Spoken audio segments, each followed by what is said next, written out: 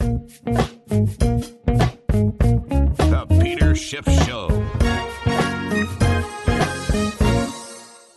Today's episode is sponsored by Indeed. Indeed is the job site that makes hiring as easy as 1, 2, 3. You just post, screen, and interview, all on Indeed. And you can get started right now with a free $75 credit to upgrade your job post at Indeed.com/Peter. The offer is valid through June 30th.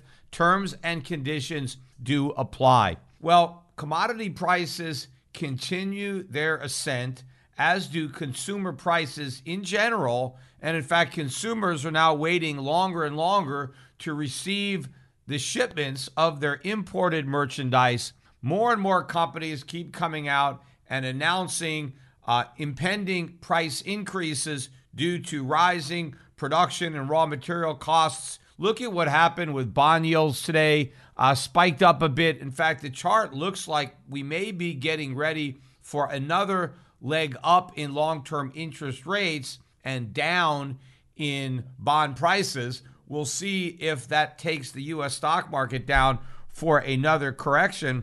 But what I'm more interested in is Jerome Powell's press conference following the FOMC statement that we're going to get tomorrow, where Powell is again going to have to say with a straight face that there is no inflation and that what we're witnessing is just transitory. And of course, most people in the mainstream seem to believe the Fed. The only other person, other than myself really, that I've heard challenging the Fed and not buying into this nonsense is Jeff Gundlach. In fact, I was listening to an interview that he did with BNN Bloomberg, in fact, just about an hour or two before I began recording this podcast, and he basically made many of the same points, in fact, maybe all of the same points that I've been making on my podcast and during my interviews about the fact that we don't really have a recovery, that our productive capacity isn't what's increasing, it's just Fed money printing, that the Fed is just printing all this money, we're spending it, the trade deficits are skyrocketing, the dollar's going to tank. He's been buying foreign stocks because he wants to protect himself or profit from a weak dollar, and basically challenging the Fed in the same way I've been by saying, how can the Fed possibly know that inflation is transitory? At best, they're just making a guess. But I'm a little bit more suspicious. I don't think they're just guessing. I think they're afraid to say that it's not transitory. So they are specifically contending that what we're seeing is transitory, even though they have no clue that that's the case. And they're not actually making a guess. They're just expressing wishful thinking, or they're trying to confuse the markets or diffuse any type of concern that the market might have over higher inflation, because the Fed is afraid of those concerns influencing behavior, which is exactly what they did with the subprime crisis. That's why Ben Bernanke reassured everybody that there was nothing to worry about, that subprime was contained, not that the Fed actually believed the problem was contained, as Ben Bernanke later admitted to during an interview, which I've talked about on this podcast. Ben Bernanke was worried if he let the cat out of the bag and let people know how big this problem might be, that warning might actually precipitate the type of collapse maybe he was hoping to avoid. And I think the same thing is happening now with the Fed. They are worried about an inflation problem, but what they're more worried about is alerting the public to the problem, because the Fed is very much about expectations and confidence. And so they believe that if people think inflation is coming, they will react to those fears by rising prices or demanding higher wages. And so the Fed doesn't want to set this spiral in motion by getting the ball rolling. So instead, the Fed is simply, oh, don't worry about it, nothing to worry about. You don't have to raise your prices because it's transitory. You don't need higher wages. Don't worry about it. I think they did the same thing with subprime. They were worried that if they telegraphed the extent of the problem, that lenders would cut back on their loans, anticipating the losses that might spread from subprime. Now, the reality is, had lenders been more concerned about subprime earlier.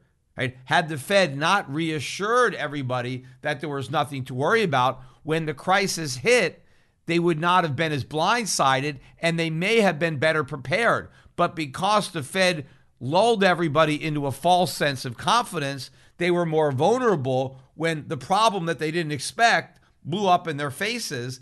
That's exactly what I expect to happen from inflation, when a lot of people end up finding out too late that what they were experiencing was not transitory, but the beginning of much higher and protracted inflation. What I've been saying is the only thing that's transitory is the fact that we're transitioning from low inflation to high inflation. And in fact, Gundlach didn't make that particular point, but he did use the exact analogy that I have been using with respect to subprime. During this interview, Ben Bernanke reminded the reporter, hey, it was the Federal Reserve that said we didn't have to worry about the subprime market. The Fed told us that subprime was contained, and now the same Federal Reserve is telling us not to worry about inflation because it's transitory. So other than myself, he is the only person I have heard to make this comparison to the mistake that the Fed made about subprime to the mistake that they're now making about inflation. In fact, I reiterated that analogy again earlier this morning when for the first time I appeared on the Ben Shapiro podcast, and it was taped. So I think it's going to be in the podcast that is released later today if it's not already out. But I was really thrilled to be on the Ben Shapiro show because I actually listened to that show. I mean, I don't listen to it on a daily basis, but I really like to hear his perspective. So if there's something that's kind of controversial or interesting, I can generally tune in to his podcast and get a very good perspective. In many cases, we think alike on a lot of things. And so this was the first opportunity I actually had to be on his program. And, you know, again, there are not too many Jews who are free market oriented, Republicans, conservatives. I mean, Ben and I are in a minority in that perspective because there is a lot of pressure within the Jewish community to be left wing, to be liberal. I mean, the vast majority of Jews are extremely liberal politically in the way they vote and the way they think. So it's nice to see a young kid growing up in that environment who's, you know, a more religious, more practicing Jew than I am, but who can share this type of political philosophy and economic thought. So hopefully this will be the first of many appearances on his podcast because he really has a large audience that I would like to reach out to and focus more on the economic issues, on the Fed and money printing. I don't need to focus on the social issues because he already does a great job of doing that, but kind of bringing the perspective on the Fed and the problems that they're creating, I think can go a long way to helping to move that audience further into the direction that they're already headed. But in any event, I will have a lot more to say about the inflation that the Fed is oblivious to and why nobody should pay any attention to what they say when it comes to inflation. And instead, you should listen to people like me because back in 2005, 2006, when Ben Bernanke was reassuring everybody that there was nothing to worry about with subprime, at that time, I was going on all of these television networks that have since banned me, and I was saying, don't listen to Ben Bernanke. He's wrong. The problem isn't contained. This is just getting started. I kept saying that subprime is simply the tip of a huge iceberg. It's the weakest link in a chain, but the entire chain is going to fall apart. And I was telling people it's not even about the rest of the market catching the disease that's in subprime. I said the whole market is already sick. It's just that where the symptoms are obvious first are in the sickest part of the market. But you're going to start to see the symptoms eventually throughout the rest of the real estate market. And I ended up being 100% right on that. And Ben Bernanke and the Fed was 100% wrong, although, again, they may not have been wrong. They may just have been lying, as Ben Bernanke later admitted. But now the same thing is happening. You've got the Fed saying that there's nothing to worry about, inflation is transitory, and you got me and maybe a few other people saying it's not, that the Fed is not being honest or they're just wrong. I'm just not saying it on CNBC or Bloomberg or CNN the way I was back then. I'm mainly saying it on my podcasts, and I'll talk a lot more about it on my next podcast when I have an opportunity to actually comment on what Jerome Powell says and doesn't say during his press conference. But in the meantime, I want to start talking about the American Families Plan, which is phase 2, I guess, of the new stimulus plan. Phase 1 is infrastructure, right? Of course, a lot of that infrastructure is bogus because it's human infrastructure, right? Which isn't infrastructure at all. I talked about that already. That's just welfare repackaged as infrastructure to make it more appealing so that policymakers can say, hey, we voted for all this infrastructure. And when the public hears about infrastructure, oh, they think, great, they're going to fill the potholes. The roads are going to be better. The bridges are going to be better. They're not thinking human infrastructure, which basically is welfare wrapped up in a prettier package. But the second phase, this American Families Plan, again, is a giant new welfare package. It's very reminiscent of Lyndon Baines Johnson. This is the Great Society type programs. We're coming up with these new welfare benefits that we now want to ingrain into law as some type of entitlement. The price tag for the American Families Plan is expected to be something like $1.5 to $1.8 trillion, right? So this is a big plan, right? I mean, $1 trillion here, $1 trillion there. Pretty soon you're talking about real money, right? So this plan is going to have all sorts of goodies for the voters. One of them is free community college, right? So everybody in America can go to college for free, right? So it's not just K through 12 that's free. You can go to advanced education in a community college, and that's going to be free. Oh, and by the way, they want to make pre-K also universal and free. So they don't just want to extend beyond 12th grade and make that free. They want to get kids started in preschool before they even get into kindergarten. So we already have free K through 12. Now we're going to make it free nursery school, right? Pre-K, pre-K, and it's going to be free to go to college, right? What a complete waste of money. Because remember, before the government really started targeting all this money to make sure that every single American graduated high school, regardless of whether or not they were competent, even if they were illiterate and couldn't even do basic math, well, at least they had a high school diploma. Well, what the government succeeded in doing is destroying the value of a high school diploma. And a lot of kids who might otherwise have used their time productively learning a trade so that they would actually be able to earn a living, instead they wasted their time in school. And of course, since you forced the schools to teach to the lowest common denominator, you had a lot of kids in school who were taking up a lot of time in the classroom because they really didn't want to be there and they really shouldn't have been there. Basically, it dumbs down the whole curriculum. And so the people that really would have benefited from their time, well, those benefits were watered down by the fact that so many people who shouldn't have been there were there anyway. So the government really destroyed the value and the quality of the typical K through 12 education, which is why if you look at the scores of American kids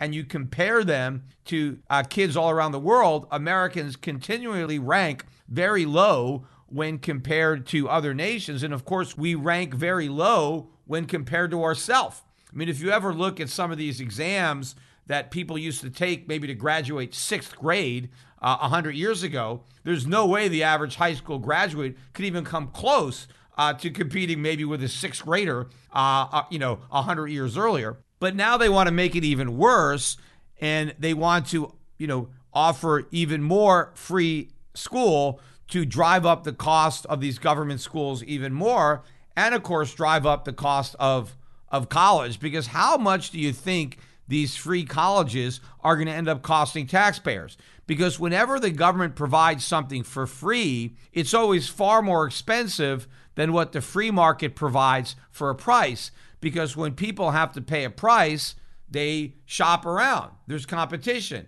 And when private sector businesses are trying to attract consumers, well, they're cognizant that their customers have a choice and they have to keep their prices down. Now, yes, that is not working today in higher education so much because the government is subsidizing the loans, but it's the government involvement in education that is preventing the free market from holding costs down.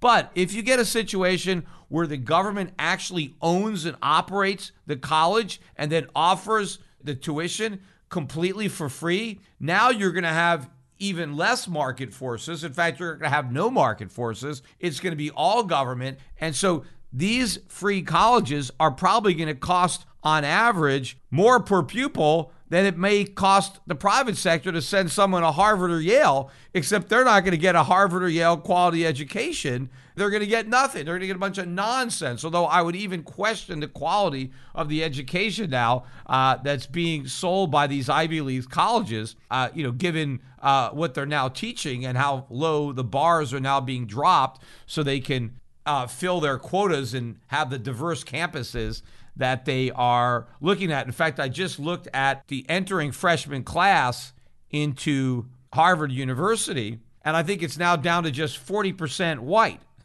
Whites are 60% of the population, but they're now only 40% of the people who end up getting admitted to Harvard. So clearly they are doing whatever they can to have a far more diverse student body, and I think they're probably sacrificing the underlying quality in order to get diversity. And now, of course, if they're doing that, they're likely to have to dumb down the curriculum to make sure that the people who probably shouldn't have been admitted don't drop out. But I digress because I really want to keep politics out of these podcasts. So that's as far as I'm going to take it. But all of this is going to cost a fortune as far as increasing the number of years in which Americans will stay in school at the taxpayer expense. And of course, once you make college free, at least, when you have to pay for college, or even to the extent that you have to borrow money that you think you may have to repay, people at least kind of weigh the cost benefits. I mean, should I go to college? Is it worth the money? Yeah, I can borrow some money, but do I really want to be stuck with these loans? But the minute you make college completely free, well, then what the hell? You might as well go. I mean, it doesn't cost anything. And if everybody else is going, my high school degree is worth absolutely nothing now because everybody else is getting these college degrees. So what hope do I have of getting a job if all I have is a high school degree? And it's not going to cost me anything. So how could I turn down free college? So just even more people are going to end up wasting their time getting worthless degrees because those worthless degrees are free, then are going to go and get those worthless degrees if they actually had to pay for them. In business, the key to success is finding your edge and then leveraging it. Well, if you're hiring, that edge is Indeed. Indeed is the job site that makes hiring as easy as 1, 2, 3. That's post, screen, and interview. And you can do it all on Indeed. You can get a quality short list of candidates whose resumes on Indeed match your job description, and you get it faster, and you only pay for the candidates that meet your must-have qualifications, and they schedule and complete video interviews in your Indeed dashboard. Indeed makes connecting with and hiring the right people fast and easy with tools like Instant Match. Instant Match gives you quality candidates whose resumes on Indeed fit your job description specifically. And you can include a skills test that on average reduces hiring time by 27%. And you can choose from more than 130 skills tests that are there, or if you want, you can make up your own and include all of your must-have requirements so that you only end up paying for the applicants that meet those requirements. According to Talent Nest, Indeed delivers 4 times more hires than all the other job sites combined. So if you're hiring, you need Indeed. And you can get started right now with a free $75 sponsored job credit to upgrade your job post at Indeed.com/Peter. You can get $75 credit at Indeed.com/Peter. This offer is valid through June 30th. Terms and conditions apply. Today's episode is sponsored by NerdWallet's Smart Money Podcast. NerdWallet's financial journalists use fact-based reporting for some much-needed clarity in the finance world, helping you make smarter decisions with your money. Get smarter about things like saving on travel, because spending less on airfare means more money for an extra night, and maybe a fancier dinner too. Boosting your credit score, since good credit is like a real-life cheat code. And saving for an emergency fund, because life is like a good movie. It loves a good plot twist. Listen to NerdWallet's Smart Money Podcast on your favorite podcast app. Future you will thank you. Another aspect of this boondoggle in this new Great Society bill is mandated paid family and medical leave. Now, this is going to be one of the biggest boondoggles out there. It will be ripe with fraud and abuse. I mean, if you thought the PPP had a lot of fraud and abuse, if you thought these extended unemployment benefits had a lot of fraud and abuse, you ain't seen nothing like the fraud and abuse that is going to come with paid family and medical leave, because everybody is going to max out their medical leave and their family leave. And in fact, by opening it up to family leave as opposed to just medical, it's not just you actually have like a note from your doctor, which obviously can be forged. I mean, look at all these people that have medical marijuana licenses, or look at all the people that got notes from online doctors that said they had some kind of social problem and they needed to travel with their dog, right? They had a therapy dog or whatever we call them. And so there was always all kinds of fraud, fake prescriptions and stuff like that, so that people can qualify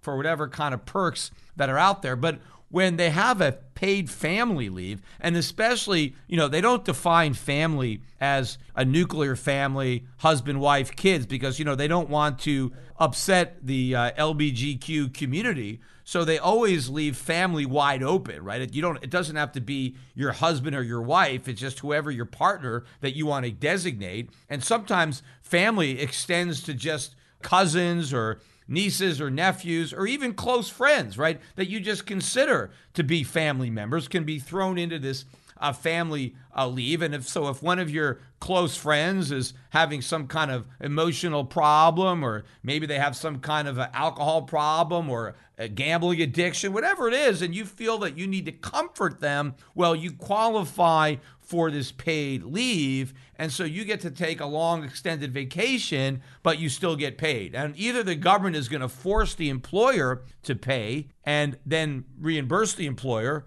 or I don't know, maybe not even reimburse the employer, or the federal government is going to pay directly these benefits. But either way, either it's going to be paid for by the employers or it's going to be paid for by the government. Whichever way it's paid, it's ultimately paid for by the average American. If not by the taxpayer, it's by every American who has dollars and has a paycheck, because the value of that money is going to collapse because of all the money that is going to be printed to fund all these bogus family paid leaves and medical leaves. And remember, every adult who has a job, if they want more time off, they can negotiate that as part of their terms of their employment. I mean, that's fine. I mean, if you want a lot of time off, you can work for less money so that you can take a vacation. And a lot of employers are willing to enter into those types of arrangements. Now, if you have a particular employer who's like, no, you can't take a month off or 2 months off, well, find another employer where that type of work schedule would make sense, but you can't expect to get paid more than your productivity. So if you want to accept partial payment for your productivity in terms of leisure, right, time off, vacations, then when you are working, you have to get paid less money. After all, you're delivering less labor to your employer, so your employer would have to pay you less. So you can work 12 months a year and you can get paid $5,000 a month, but you can't expect the same employer to pay you $60,000 a year if you're only going to work 10 months. because then he'd be paying you $6,000 a month instead of $5,000 a month. So if you're only going to work 10 months and you're going to have 2 months off, then you're going to have to take a pay cut. I mean, I think you end up having to get a little less than $4,000 a month. I haven't done the exact math, but I guess about if you're going to work only 10 months during a 12-month period, taking 2 months worth of vacations, if your employer is paying you $4,000 a month, that may be about the same as person who works the entire year without taking the extended vacations, and that guy gets $5,000 a month. That makes sense. But what you can't do is demand that your employer pay you the same amount of money as he was paying you to work for 12 months, but then you're only going to work for 10. How could he do that? You're telling your employer to accept about 16%, 17% fewer hours. Hey, I'm going to work 17% fewer hours. Well, okay, then I have to pay you 17% less money. I can't pay you the same amount of money if you're going to work less hours. That's like forcing me to give you a raise. And if your productivity hasn't grown to a level where that raise is justified, well, I'm not going to do it. So if the government really is going to mandate all of these benefits, then every American is going to have to take a pay cut in order for his employer to afford them. Now, if the government doesn't reimburse the employer, it basically effectively increases the minimum wage, because the minimum wage is now not just $12 an hour or whatever it happens to be in your state, maybe 15 in some states, but the minimum wage also includes the requirement to cover the cost of the paid family or medical leave, however long that's going to be. So now you have to add those costs, and of course, the businesses are going to have to deal with the added costs of so many of their workers being absent from the workforce for extended periods of time on a regular basis. And how do they deal with that? Do they have to bring in temporary workers to cover the jobs for the people who are out taking vacations masqueraded as family or medical leave? Now, of course, a lot of companies will try to automate. This increases the return on labor-saving devices like machines or robotics so that you can replace your workers, because you don't have to worry about your machines taking a paid family leave. But however this ends up being financed, it either has to reduce real wages, because if the employers have to pay for it, they've got to pay you less or not pay you at all because they fire you. Or if the government pays for it, they're going to have to print a ton of money to fund it. But also, it's not just what your employer has to pay you while you're not working. It's what he has to pay somebody else to do your job when you're not there. So all of these costs come in. They make all these businesses less efficient, less productive. This whole thing is going to be a disaster. And I'll be able to comment more on it after I actually see the details. Right now, I'm just kind of reading articles about what it might be. They're also talking about extending these expanded child tax credits for a few more years, all sorts of goodies in here that they want to throw in. But if you don't think that this plan is going to cost way more than they anticipate, because again, I've explained this, when it comes to government spending programs, it always costs a lot more than they think. I mean, take the child care.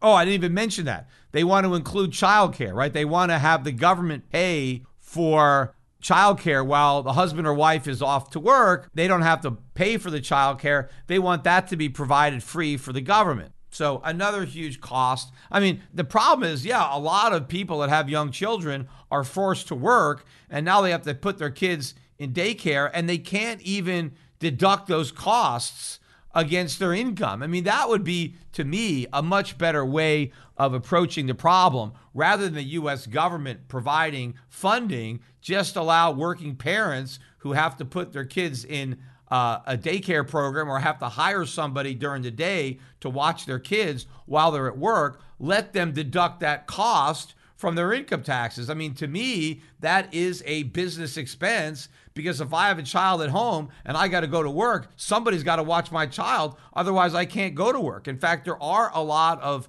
families where either the husband or the wife, normally the wife, ends up not working, even though they really need the money, but because she can't earn enough money, especially after taxes, to cover the cost of childcare. I mean, maybe there's a little bit extra, but it's not quite worth it. So some people are forced to stay at home. Now, thankfully, with the internet, a lot of these people can find ways to earn money while working from home. And in fact, one of the reasons that you might find women earning less than men is because women do have to take care of the kids, or generally take care of the kids, while their male counterpart doesn't spend that time. So they may be working from home more often, and the guys are out where they're able to earn a higher living. But the real problem is that the taxes are so high that two people have to work, whereas in the past, when there were no income taxes, this wasn't a problem because the husband had a job and that's all you needed. He could support his wife and his kids without his wife having to go get a job. But because taxes are so high and inflation destroyed the value of money during the 1970s, a lot of women that were able to choose to stay home no longer had that choice. They had to go get a job. But all these programs are going to cost so much more than the government believes. And they already believe it's going to cost a lot for two reasons. One is that people will adjust their behavior to qualify. For example, as I said, we're going to give out free college. Well, more people will end up going to those free colleges than they probably have budgeted into the spending. Some people that are now paying to go to college will end up going to the government colleges for free. Other people that were skipping college entirely, well, they'll end up going to college because it's free. So more people will end up utilizing the benefit than what the government is budgeting. Same thing in spades probably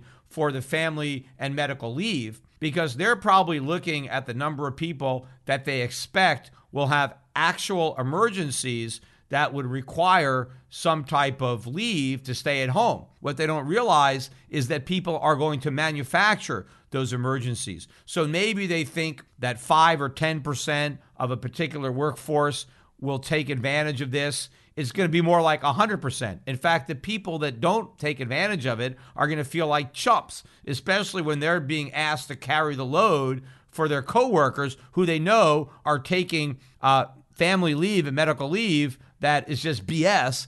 They're really just on the beach taking a vacation. Everybody is going to look at this as an entitlement. In fact, a lot of people are going to feel that if they don't take their fair share, they're somehow the patsy. And so everybody is going to want to maximize what they collect, their personal gain from these leaves. And so it's going to cost a lot more money than what people think. You know, my brother just experienced this firsthand with unemployment. My brother got a letter from the company that handles the payroll for Alliance Global Partners, which again is the broker-dealer that bought Euro Pacific Capital from me and then changed the name to Alliance Global Partners. And now Euro Pacific Capital is a division of this broker-dealer. But my brother still works for that broker-dealer. He's not here in Puerto Rico working with Euro Pacific Asset Management. He still is working for the broker-dealer. And so he gets a letter from their payroll people that he has apparently filed for unemployment. And so somebody by the name of Andy Schiff has filed for unemployment and is trying to get benefits. And so my brother called up to say, hey, I didn't get fired. I still have my job. And they're like, okay, yeah, so this is a false unemployment claim. And they told my brother that unemployment fraud has skyrocketed so much that the company had to employ an extra like 6 or 7 people, right? They had to hire more people to ferret through all the claims to figure out which ones are false and which ones are legitimate. And the guy that my brother talked to said that one of the reasons that there was so much more fraud now than there was in the past, right? Apart from the fact that there's a bigger payoff, because now if you fraudulently succeed in collecting unemployment benefits to which you're not entitled, you get that extra $300 a week from the government on top of the normal benefits. So it's a much bigger prize if you get away with it. But he told my brother that when COVID started, the government actually lightened the requirement to prove your identity. So it's almost all you need is a name and a social security number. And as long as you know where that person worked, I mean, that's it. I mean, you file your claim and you're going to start getting your check to whatever P.O. box you claim you live at. And so there are probably a lot of people collecting multiple unemployment checks for people. I mean, that's probably one of the reasons why the unemployment claims every single week are 600, 700, 800,000. A large portion of those claims are likely fraudulent. A large portion of them are likely filed by these same individuals. But again, the fraud in the unemployment situation is not just all the people who aren't even unemployed and who are legitimately filing fraudulent claims for other people, right? Fake names or real names, but not their own name, that are legitimately committing that type of fraud. You have a lot of other people who are committing unemployment fraud in that they're not actually looking for jobs. I mean, supposedly, although this I think just changed recently because I think Biden did something about it, but normally when you get unemployment, you're supposed to certify. You used to have to do it in person, so that made it higher to lie, to the face of the unemployment officer. But you can now do it online where it's a lot easier to lie. But you're supposed to certify that you were actually looking for a job that week and you couldn't find one. And it's only people who are actively searching for jobs and who can't find them that are going to get unemployment benefits. If you tell the unemployment officer, no, I didn't look for a job at all. I stayed at home. I watched Netflix and I was buying stuff on Amazon. I didn't look for work. In fact, even if somebody showed up at my door and offered me a job, I wouldn't even take it. In fact, I just read an article about a McDonald's or Burger King or somebody that's having such a hard time getting people to even show up for the interviews that they're paying people $50 just to sit for the job interview. But if you told the unemployment caseworker that you're not looking for work and you don't want work, they're going to say, well, okay, you're not getting unemployment.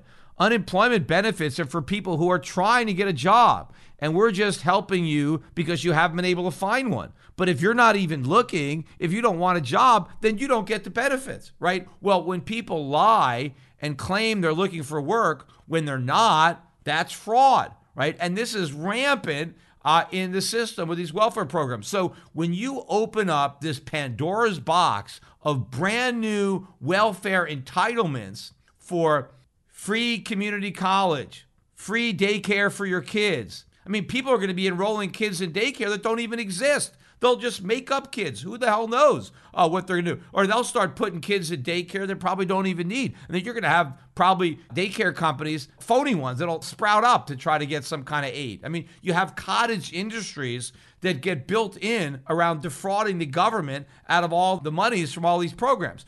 And then the free preschool and the free college and medical leave, family leave, all this stuff going to cost an absolute fortune. And again, it is going to help drive wages higher because employers are going to have to cover a large share of this cost, and because the government is going to make it so lucrative for so many people not to work that employers are going to have to pay even higher wages to get somebody to give up the cushy job from the government, right? Which means you don't have to do anything. That's a great job. You have no responsibilities. You can sleep till noon, right? And you could be drunk every night and do whatever you want. I mean, that's a great job, and you can spend your days on the beach or whatever you want to do. So it's hard for employers who actually want you to work to compete with that.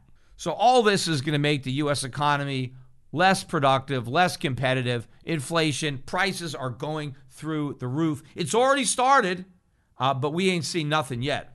But one of the worst parts of this is how the government wants to pay for it. Now, of course, most of it's going to come from inflation, right? Nobody's really talking about that. What they are talking about is the higher taxes on the rich, right? And supposedly that's going to pay for it. But there is no way that the U.S. government is going to get anywhere near the amount of money that it even thinks it's going to get, let alone what it actually needs to cover these costs. Because remember, the programs are going to be far more expensive than the government thinks, but the extra tax revenues from higher taxes will be a lot lower than what people think. Because what they're looking at is capital gains. And they're saying, hey, let's raise the capital gains tax on these millionaires from 23.8% to 43%, right? And now they assume that the same amount of capital gains that they've been able to collect at 23.8%, well, the rich are still going to have the same amount of capital gains.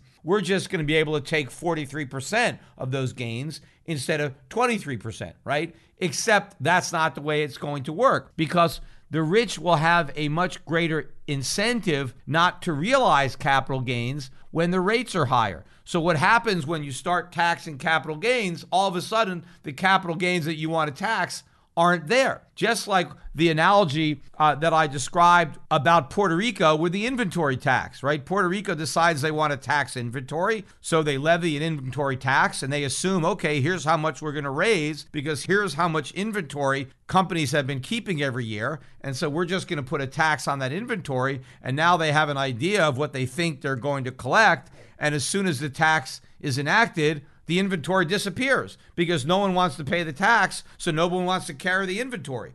In fact, Ronald Reagan once said, if you want more of something, subsidize it. If you want less of something, then tax it. So if you want more unemployed people, pay people not to work. If you want less capital gains, tax it.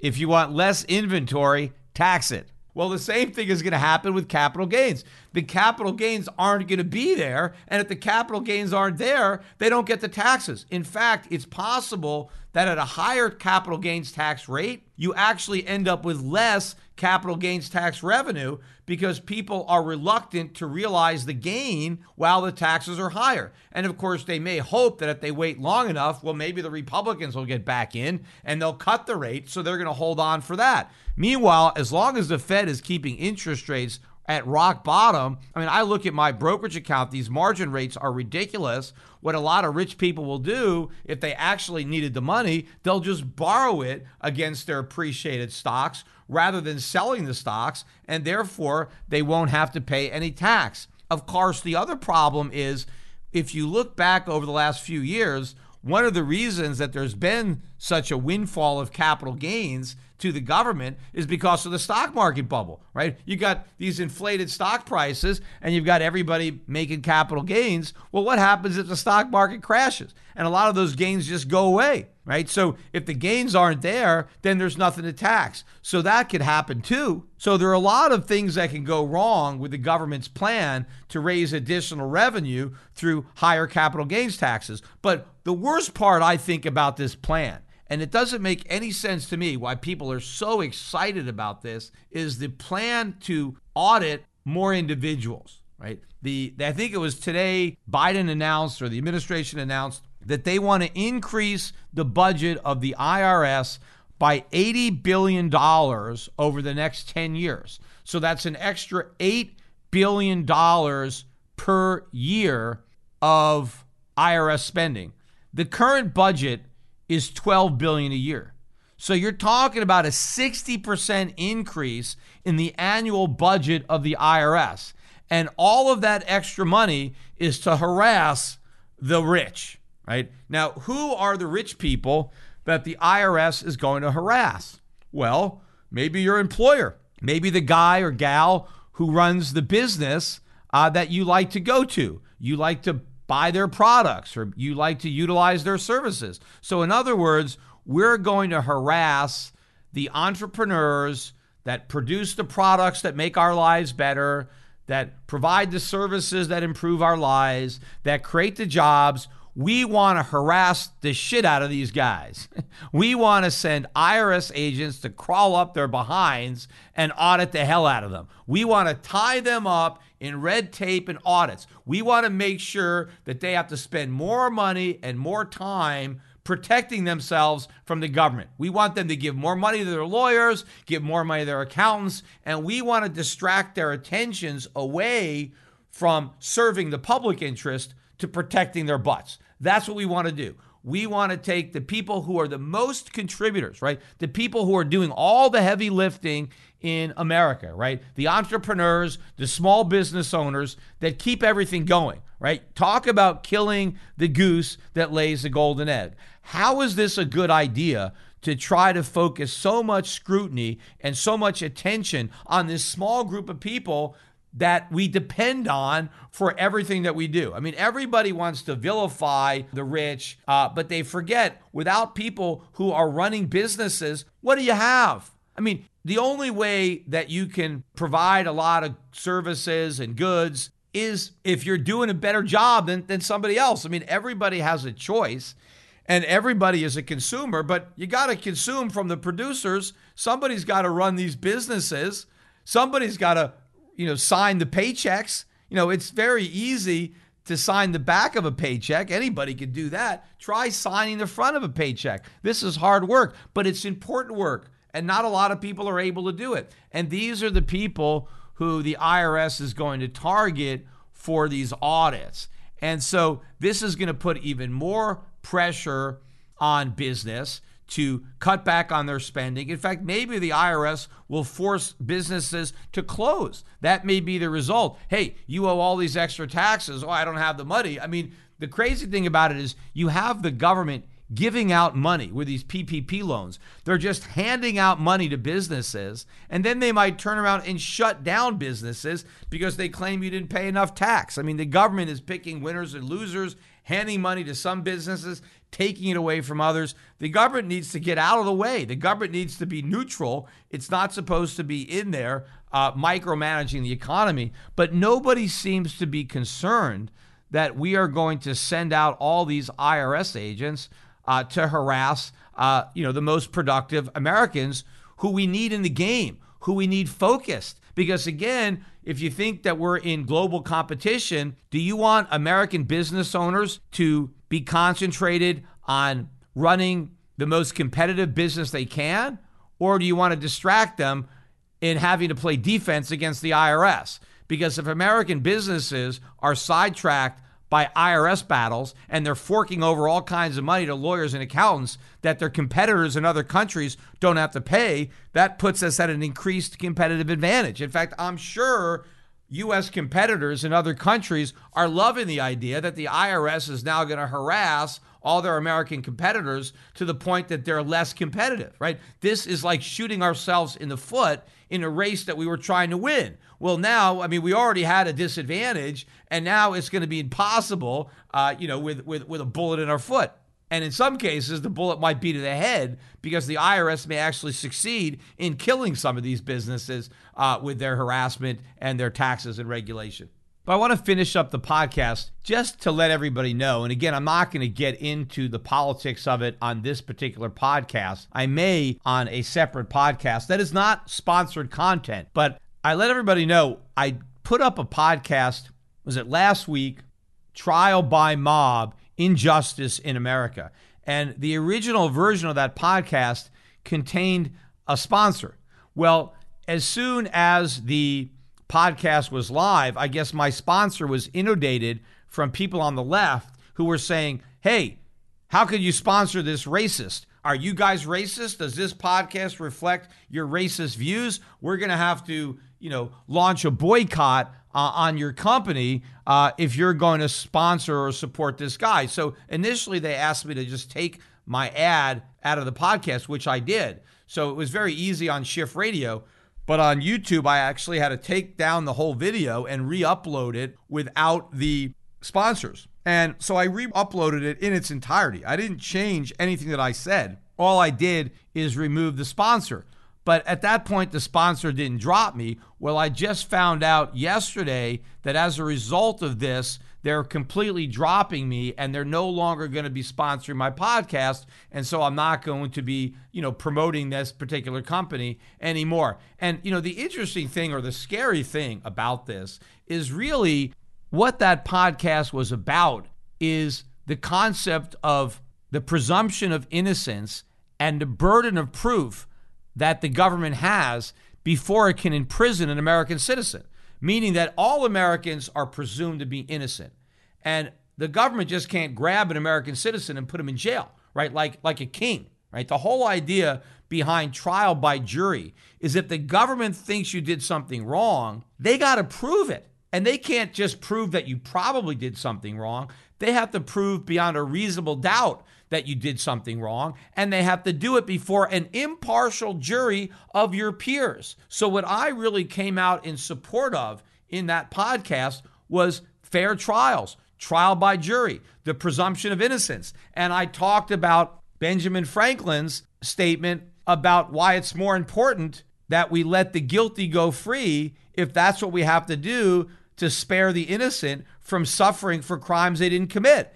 And my point was, hey, even if somebody is guilty, I'd rather that guilty person go free than compromise our judicial integrity and do away with the Constitution and the rule of law and trial by jury. But apparently there are a lot of Americans that don't like any of these things. Not only don't they like the idea that you're innocent until proven guilty and that the government has to prove your guilt, they don't like the idea of freedom of speech. They don't like anybody espousing these principles or criticizing what they say. So they were able to get my sponsor to drop the program completely. This really lets you know how dangerous this left-wing mob is, because this never happens in the reverse. Think about all of the podcasts that are out there and all the media outlets that say things that are very offensive to somebody like me, somebody who believes in individual liberty, who believes in freedom, who believes in the traditions upon which this country was founded. And there are people who are bashing those traditions all the time, advocating for socialism or all sorts of immoral, in my opinion, policies and really theft, through gunpoint.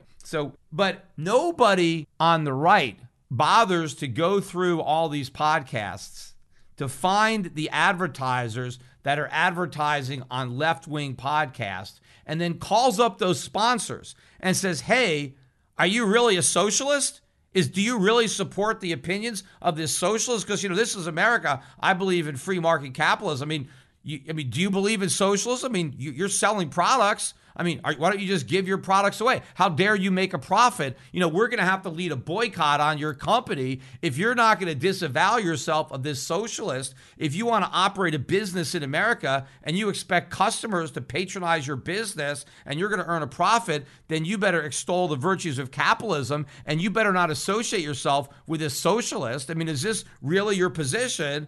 Because if it is, let me know, and I'm going to lead a nationwide boycott. We don't do that. Even though people on the left say things that are repugnant to our morality and our sense of right and wrong, we have enough respect for freedom of speech that we would never try to put pressure on advertisers to silence somebody who was saying something that we disagreed with. We would want to challenge that person. I would want, that person to be able to speak his mind so that I can then challenge him and show how ridiculous those thoughts actually are. But that's not how the left looks at it. If somebody is saying something that they don't agree with, they want to shut it down. They want to silence that opposing thought, and they are willing to apply pressure on advertisers to pull out of these sponsorships. And the companies are scared. They're scared of the mob. The mob has got these guys scared out of their wits, even though I'm sure whoever called up my sponsor threatening to boycott their product probably never used their product a day in their life. So it probably wouldn't actually cost them a customer. This is all BS. But the other problem is, I'm sure whoever it was that contacted the sponsor and applied pressure for them to drop me, I'm sure the company let them know, okay, yes, we disassociated ourselves with this person. Thank you for pointing this out. Yes, no, those are not our opinions. We're certainly not racist. Even though there was nothing racist at all on my podcast, I'm sure I was accused by whoever intimidated my sponsor into thinking that my content was racist. And so when the sponsor gets back to whoever protested and says, yes, we've disassociated, we've pulled all our advertising, that just emboldens them to do it more, because now this is a victory. And so now they're going to do more and more. And believe me, the pressure is only going to build. The more they succeed in having people canceled, the more people they're going to try to get canceled. And it's going to go beyond just a smaller, social issues that they can try to couch, as racist. I think the left is going to expand their reach as this campaign bears fruit, and they're going to try to silence anybody who opposes anything that they believe is correct. And since these companies are caving, right, they are basically establishing this precedent. And once we go down this hole, it's going to be harder and harder to get out. This is really the scary thought. It's not just the economic collapse that's coming, the massive inflation, the collapse of our standard of living. That's coming, and that's scary. But what's even more scarier is the thought police and the loss of individual freedom and rights, freedom of speech, freedom of expression, trial by jury, innocent till proven guilty. And remember, once we empower the government to ignore the constitutional safeguards, we're going to have a lot more political prisoners in the United States. I always refer to my father as a political prisoner because I don't believe my father actually did anything criminal, but the government put him in jail to intimidate others. He was there for a political purpose. And what we are doing now by tolerating the type of justice we had with the Derek Chauvin case, what we are doing is lowering that bar. And so ultimately, it's going to be easier for the government to put people in prison that it regards as its enemy, not enemies of the people because they've committed murder or robbery or rape or something like that, but because they're out there and they're a threat to the government's agenda. They're trying to rile up some type of opposition to this socialist transformation of the United States. And the people who are leading opposition to that movement, we're making it easier now to fabricate or trump up some kind of phony crime and just get some jury to rubber stamp a conviction by allowing the mob to also intimidate that jury. So this is some very, very scary stuff that is happening to the United States. And I'm not going to stop talking about it. I'm just not going to talk about it on my sponsored podcast. So the next time I really get into it, maybe this is even the last time I'm going to kind of dance around the edges of the topic, but I will get into it again on the other podcast. But hopefully my sponsors won't just end up abandoning me anyway, even if their ads are not particularly associated with that podcast. They may find that it's too difficult to even associate themselves with me because the mob is able to put so much pressure on somebody who dares to hold a view that is opposite to theirs. As a matter of fact, I think I was the first person to really publicly call out Jussie Smollett and say he was a liar. I mean, from day one, as soon as I heard that BS story, I didn't believe a word of it. And I called Smollett out on my podcast that day.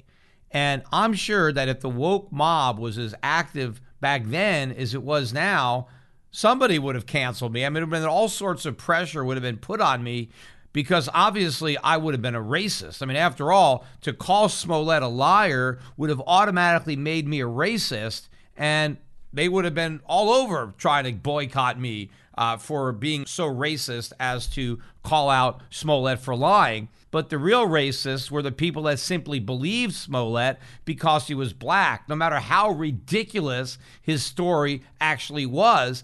I'm not a racist. I don't judge people based on the color of their skin. I judge Smollett based on the outrageous lie that he was obviously telling. The problem is all the racists or all the people who were too afraid to be labeled racist looked past this obvious lie and simply believed the liar because the person telling the lie was of a particular race. I don't care what race you are. If you're a liar, if you're lying, I'm going to call you out.